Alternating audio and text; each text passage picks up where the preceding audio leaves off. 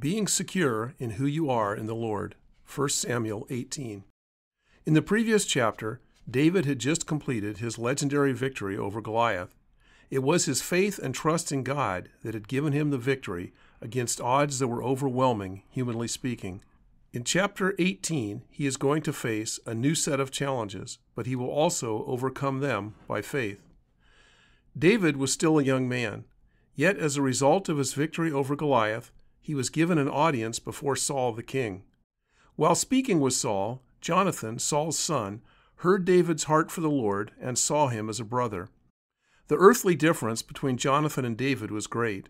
Jonathan was the firstborn son of a great king, whereas David was the lastborn son of a humble farmer.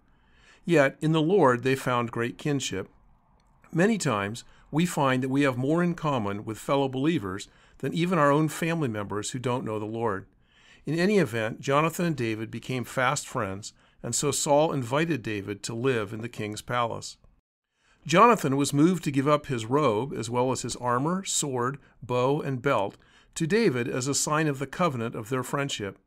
As the firstborn son of Saul, Jonathan was next in line for the throne, and these things were all symbols of his heirship to the throne.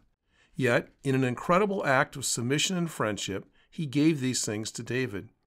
Jonathan must have seen in David that he was destined by the will of God to one day be king of Israel, and he did not want to stand in the way of God's plan. Jonathan submitted his own will and plans to God's will and plans. Saul also saw that God's hand of anointing was on David, but his response was quite different. He became quite jealous of David and did all he could to eliminate him as a threat. He first tried to kill David not once but twice with a spear in his own palace. When that didn't work, he then put David in charge of military expeditions against the Philistines, in the hope that this would get him killed. When that didn't work, he promised David his daughter in marriage if he would bring him the foreskins of 100 dead Philistines, hoping that trying to do this would for sure get him killed. David made it through that trial as well, and even managed to bring Saul the foreskins of 200 Philistines without getting killed. Throughout all of these trials, David just kept trusting in God. But more than that, David was secure in who he was in the Lord and in God's plan for his life. He knew that God's loving hand of provision was on him, and that was enough for him. Like his best friend Jonathan, he was able to submit his will and his plans to those of God, and he was patient to let God carry them out. Saul was different, however.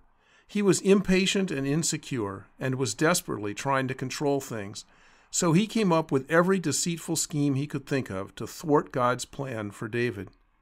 Even though his own son was not desperately trying to hang on to the opportunity he had to be the next king, with all the power that came with that, Saul was doing all he could to hang on to power. It is a dangerous sign when a leader is jealous of a subordinate that God is using for his service. It leads to bitterness and resentment and causes the leader to look for every opportunity to discourage the other person and drag them down in the hope that they will give up. So what was it that allowed David to hang in there, put up with all of Saul's abuse, and patiently wait for the unfolding of God's plan in his life? Well, David knew that God was sovereign and in control of all things. David was a shepherd, and he understood that God's heart was the heart of a shepherd, and that he will always protect and provide for his sheep. And David knew that he was one of God's sheep. 1 Samuel 17:45-46 says that David did battle with Goliath in the name of the Lord, and that he fully trusted God to deliver Goliath into his hand. David was fully secure in who he was in the Lord, and so he was not worried about what others thought of him, said about him, or tried to do to him.